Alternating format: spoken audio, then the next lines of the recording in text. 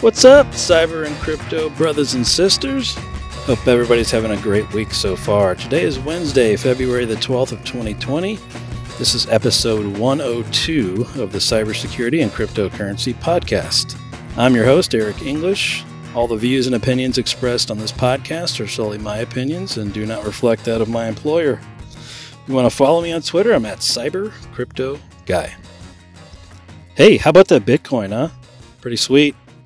If you haven't seen the price jump over the last few days, it's been pretty nice for Bitcoin. So we're going to talk about that a whole lot today. I feel like I've been neglecting the cryptocurrency side of this podcast a little too much. So we're going to lean heavy on that for this podcast. So definitely going to talk about the Bitcoin prices. Also going to talk about Ethereum 2.0, when that's finally going to come out. We're also going to talk about, there's a crossover story here. There's a new hacker group, not really a new hacker group, but a hacker group called Outlaw. So we'll talk about what they're doing now to mine for Monero.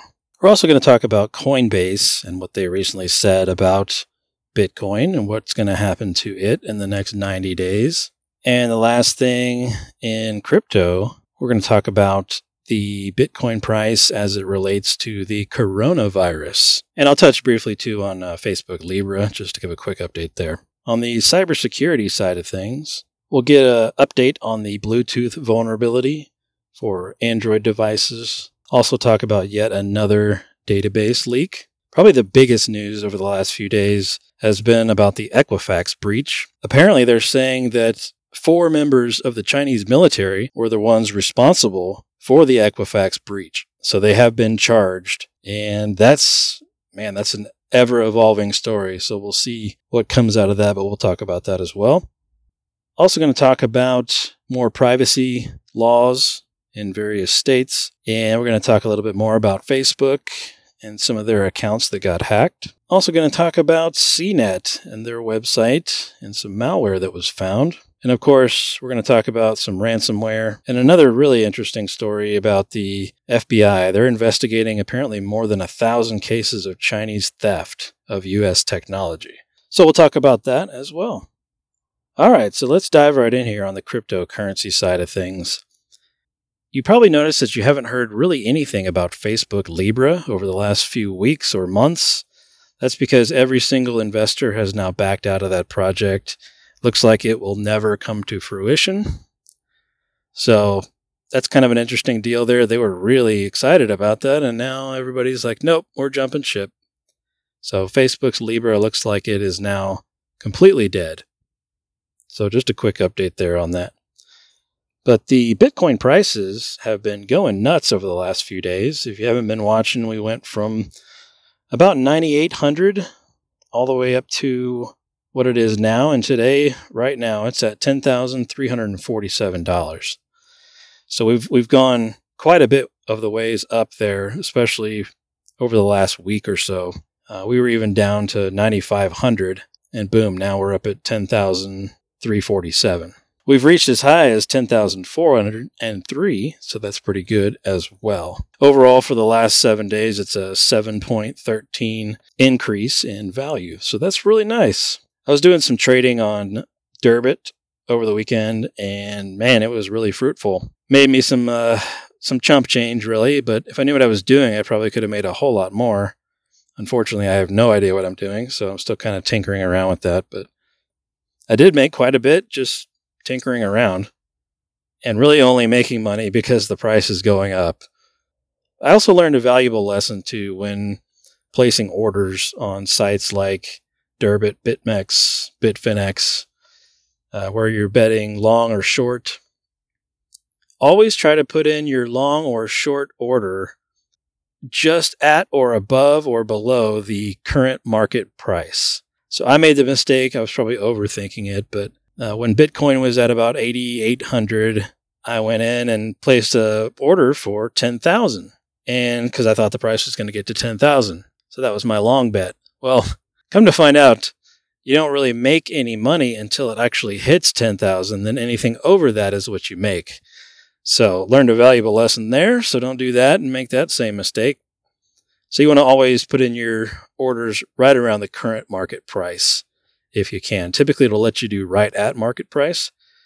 Bitcoin fluctuates so much, it's hard to keep it updated and get an order in right at that market price, but that's certainly the most ideal way to do it. Now, of course, you don't have to just do Bitcoin. You can do Ethereum, you can do Ripple, all kinds of other fun stuff on those various sites there. So if you're into that kind of thing, I'm sure you've already made a ton of money, but if you're interested in it, just put a few bucks in it and start tinkering around and see if it's something that you like. The only real issue, I guess, if you want to call it an issue, is pretty much every one of these sites like BitMEX or Bitfinex or Durbit, they make you get on a VPN essentially, because in the US, all of this kind of buying, selling, trading is illegal. Whoops, I guess I'm announcing that on a public podcast, but it's real simple just to get on a VPN to whatever other country and be able to access those sites. I'm sure I'm not the only one that does it that way, but that is what they make you do if you want to be able to access those various sites. The price of Ethereum is also way up. We're at $266 for Ethereum right now. Ripple's up to 30 cents. I remember not so long ago, Ripple was down to 17 cents. So it's almost doubled there. That's pretty slick. But we're seeing pretty big gains all the way across the market. Litecoin is way up. It's at 82. Bitcoin Cash is at 477. And Tezos is at $3.44. They've had a huge run here over the last day or so, 22%. So that's a huge, huge jump in price. Ethereum's up 11% in comparison.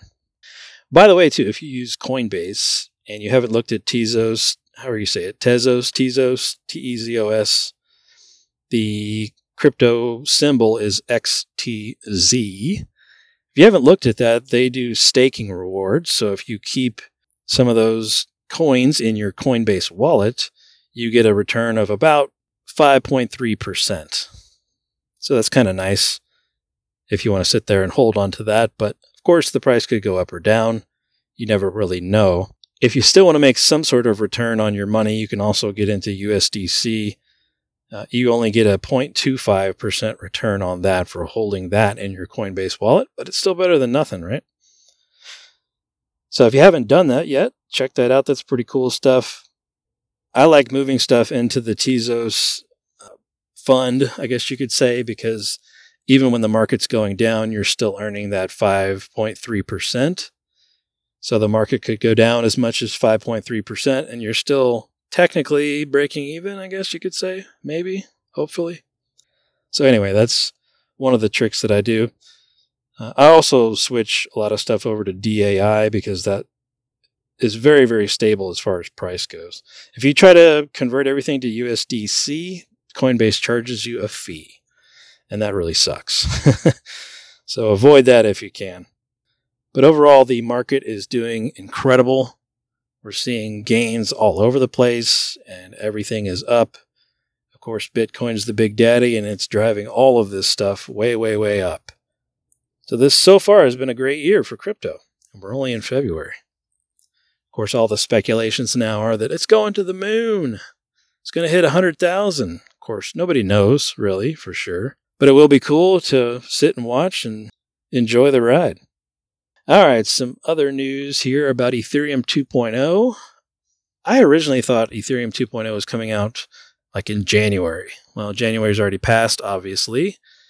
And apparently they're coming out with Ethereum 2.0 at the end of Q2. So I guess that's June, maybe July-ish, depending on when they get it all done. But that is their new launch date for Ethereum 2.0.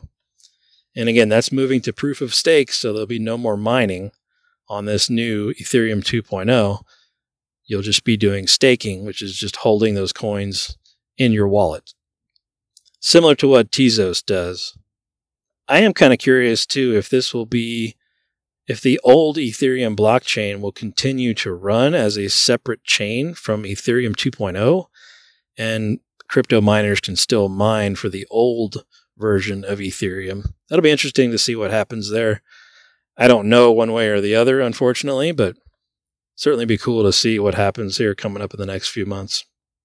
All right, there's a hacker group out there called Outlaw, and they are back to targeting American businesses again with crypto mining malware. They're also targeting Europe as well. But Trend Micro reported that the Outlaw Group has begun infiltrating Linux-based enterprise systems. And they're doing that to hijack computer power and mine for Monero, of course, because Monero is anonymous. Monero is probably the only well-known crypto that is truly anonymous because the blockchain ledger is not public and nobody can see it. So it truly is private. So that's why all the bad guys use Monero, because you can't trace it back to them in the long run. So apparently this Outlaw Group is nothing new. They apparently just kind of ramped up their operations again here recently. But they're saying basically that this new and improved malware can also hunt down and kill existing mining bots and potentially even their own mining bots to reinfect it with this new one. So that's kind of a crossover story between cyber and crypto there. But they're specifically targeting Linux-based systems. I thought that was interesting more than anything because typically most people target Windows. The Outlaw Group also, they used to target Internet of Things devices, but apparently now they're trying to get more into the Linux side of things. So if you have any Linux systems that are externally facing or even just internal, I want to keep an eye out on those a little bit more than normal and watch that CPU usage. Make sure that you don't get an infection from these guys. Also wanted to talk briefly about the Brave browser. If you haven't used the Brave browser yet, I highly recommend just checking it out at least. It allows you to use what they call BAT tokens. That is the Brave cryptocurrency. It's based on the Ethereum blockchain. And it's basic attention tokens. And essentially, Brave browser by default blocks all advertisements and videos and pop-ups and things like that. And to be able to still pay the websites for advertising dollars, you can contribute BAT tokens to that website, depending on what it is and if they accept it, instead of watching all their ads. So it's a cool, very cool product. They're also very heavily into privacy. A lot of people hate the fact that it's built on Chromium, especially privacy enthusiasts. They don't believe that Chromium's safe, and I can totally agree with that. However, Brave takes that code and does a lot of changes to it prior to releasing their browser. And you can even open up a Tor tab in Brave. So they've definitely got a lot of privacy things built into Brave. And their BAT tokens have actually gone up in price quite a bit here recently too. So anyway, if you haven't looked at the Brave browser, check it out. It acts just like Chrome, but it blocks all the ads and stuff. So makes a little bit nicer internet experience when you don't have to look at all those ads. I know most privacy enthusiasts will probably be using Firefox and uBlock Origin and things like that. But I do like the Brave browser. It's pretty slick. So some other crypto-related news. What's interesting is these folks were comparing Bitcoin prices to Asia, and they're panicking over that coronavirus. So it's basically, in a nutshell, it's anytime there's some sort of uncertainty in the government or in that country or whatever, people tend to take out their money and put it into something that is more neutral, I guess you could say, like Bitcoin, that particular government does not control. That way, if something does collapse, they've still got their money, essentially. So that was pretty interesting to see that comparison. I'll post the link to that in the show notes. Also, too, this was a few days ago now, but the Bitcoin charts, we've heard the term golden cross before. That typically means that there's going to be a huge uptick in Bitcoin price. We have definitely seen that after this golden cross formed.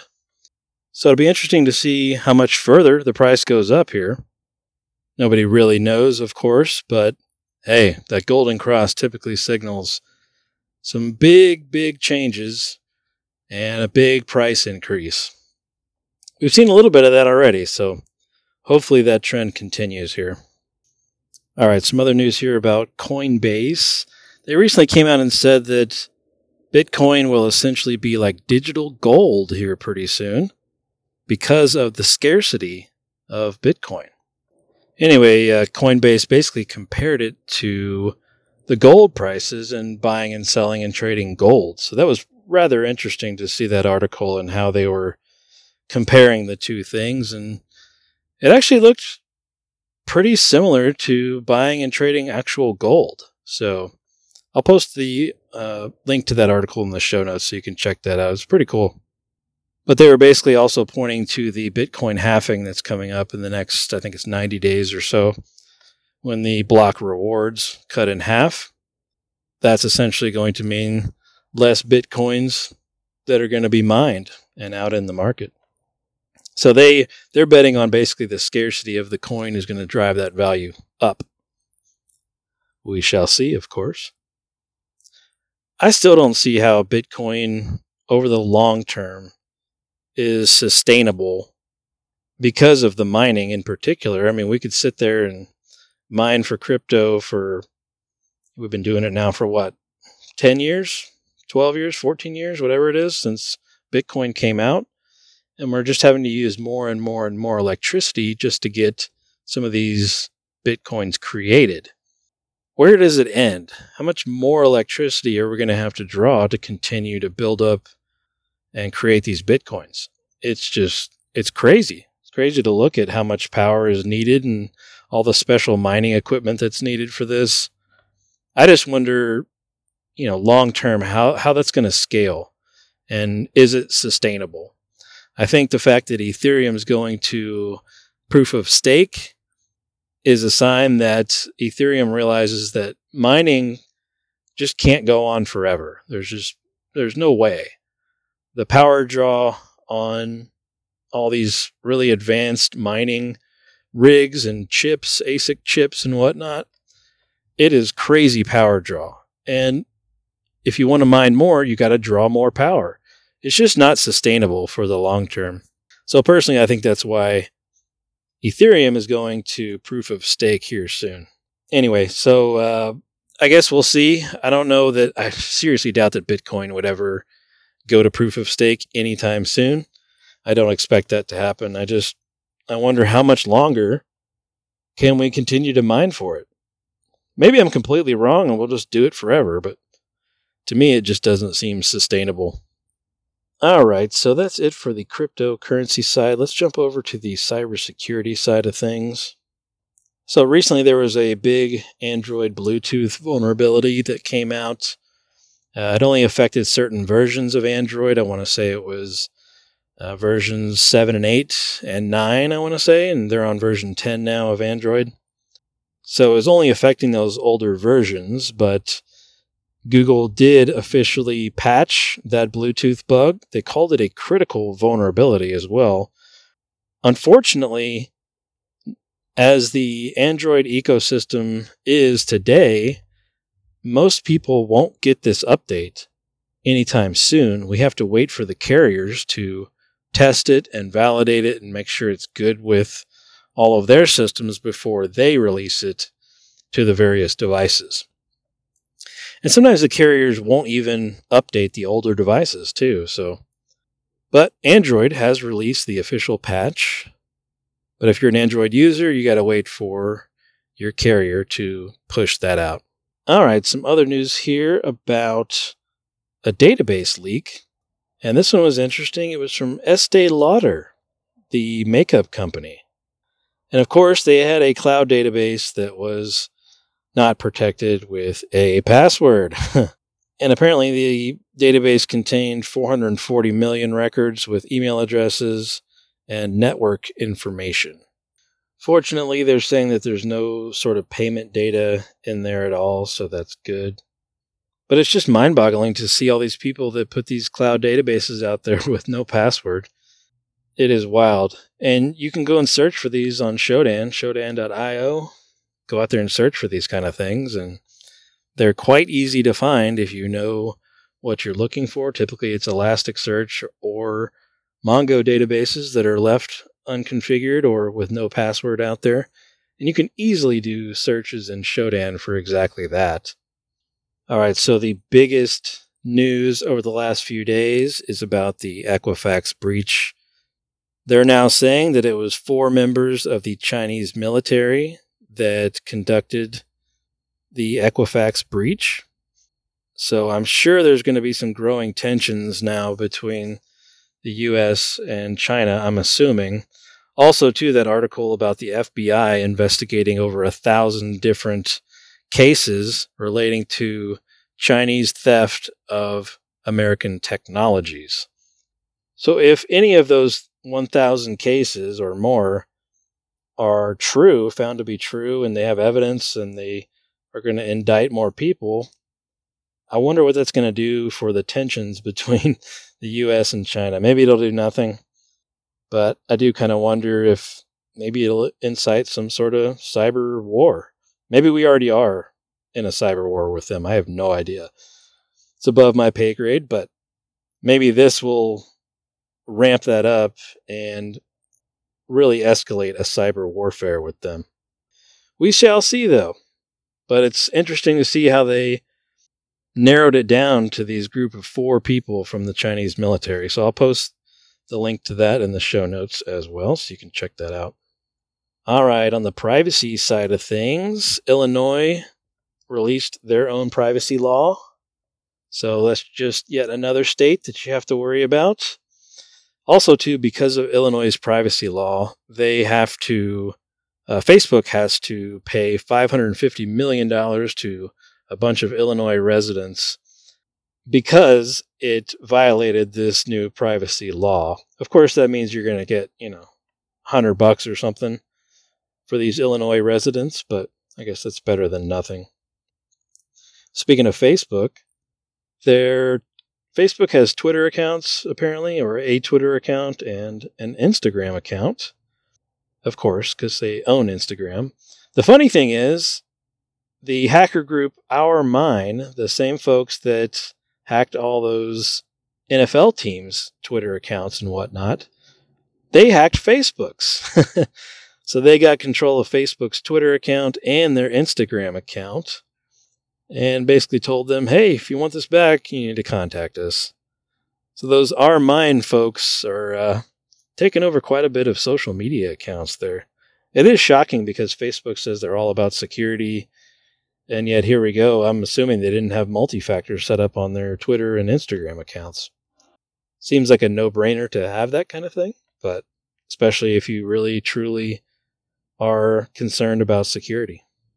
Another article I found the other day was about deep learning. I'm not going to go into it too much, but it was basically a conference with some of the top deep learning developers, the guys that essentially, I guess, created it for the most part. And they had a big conference and explained what they do and why they did it this way and yada, yada, yada. It's a very in-depth article from ZDNet.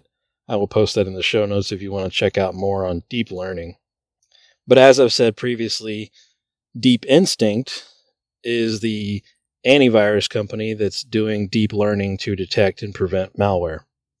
So it's really cool to read up on deep learning and the evolution of it and kind of where it's going moving forward. Some other news here about CNET, and apparently they have a download section on CNET's website. I've never been to this download section until the other day. Come to find out, people were downloading some malware. It was disguised as a fake VPN application, and it was designed to steal passwords.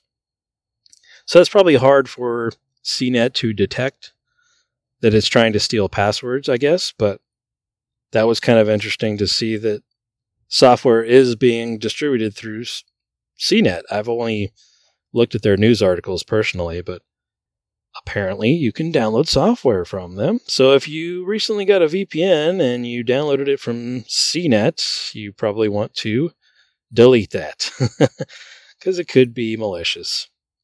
I thought that was interesting. I never even knew they had a download section, but I do like their news articles. All right, some other news here, some ransomware stuff. Yet again, we hit another government agency, you want to call it, the North Miami Beach Police Department got hit with ransomware. Wow. Yet another one. And also, kind of breaking news, I got an alert that Stephen F. Austin College in Nacogdoches, they were also recovering from a ransomware attack. So it continues to be an epidemic, and I don't think there's going to be any end in sight. Apparently these guys are making enough on the people that actually pay it. Until everyone in the entire world gets on board with not paying these guys, it's just going to continue. So it's definitely frustrating and annoying, especially for big businesses. It's probably the biggest threat. And I know that a lot of these companies decide that they just have to pay it so they can get their business back online. It's brutal. It's brutal. But anyway, just a couple new people that are also getting ransomware. Oh, apparently too, sorry, back to the privacy thing. Apparently there now is going to be a federal privacy law. Apparently it's coming. That's kind of all the article really said. So I know a lot of privacy advocates, including myself, have kind of wished and hoped for a more blanket privacy policy for the entire country rather than having to go state by state, because that could be very tedious to learn all those state by state. And speaking of privacy, I recently went out to Apple, Amazon, Google, and several others and requested my data, Facebook included. Requested all the data that they had on me. And LinkedIn too, sorry. LinkedIn had quite a bit that was very disturbing. A lot more than I ever expected that LinkedIn would have. Of course, they have everything that I've made publicly available. But all of these suggestion data that they have is really what's scary. So the suggestion data is all the people that they say that you should connect with so-and-so. And we recommend that you connect with this person because you know them from this affiliation. The way that they connect all those things is really what's creepy and quite a bit of a privacy invasion, if you ask me. But of course, people share their contacts to LinkedIn. And of course, if your name is in someone's contacts that they've shared, boom, now you've got a link to that person. You're going to show up in their suggestions. The really interesting one, or I guess more scary than anything, I haven't had an Apple computer in quite a while, and I had an Apple ID back in the day, and I haven't used it in multiple years, but I requested my data from that account. And when I did have a Mac, I used the default Mac mail client. I also had an iPhone at one point in time, a long time ago, and I used the default mail client on the iPhone as well. What was really scary is that Apple stored the date, time, sender, recipient, and subject line, an IP address where that email was sent from. They were storing that for every single email that I sent or received via the default MacMail client. That is what's scary to me. I don't know why they need this kind of data, but holy smokes, man, what do they need all my emails? Minus the body of the email, right? Minus the attachments, of course, but why do they need all the rest of that? Why are they tracking that kind of stuff? That was super creepy, so I found that with the Apple side. But if you haven't gone out there and done that, I just recommend you go out there and check them out. Download your data and just see what you got in there. You may find that, yeah, I expected to see this, like Facebook. I expected to see a lot of that stuff. But LinkedIn and Apple were quite surprising. I've always heard that Apple is super big into privacy, but this made me quite creeped out about Apple. All right, folks, that's all I've got for today. If you want to follow me on Twitter, I'm at CyberCryptoGuy, at CyberCryptoGuy on Twitter. Check me out on there. I retweet a bunch of the articles that we talk about here on the show. Thanks for listening, and we'll talk again soon.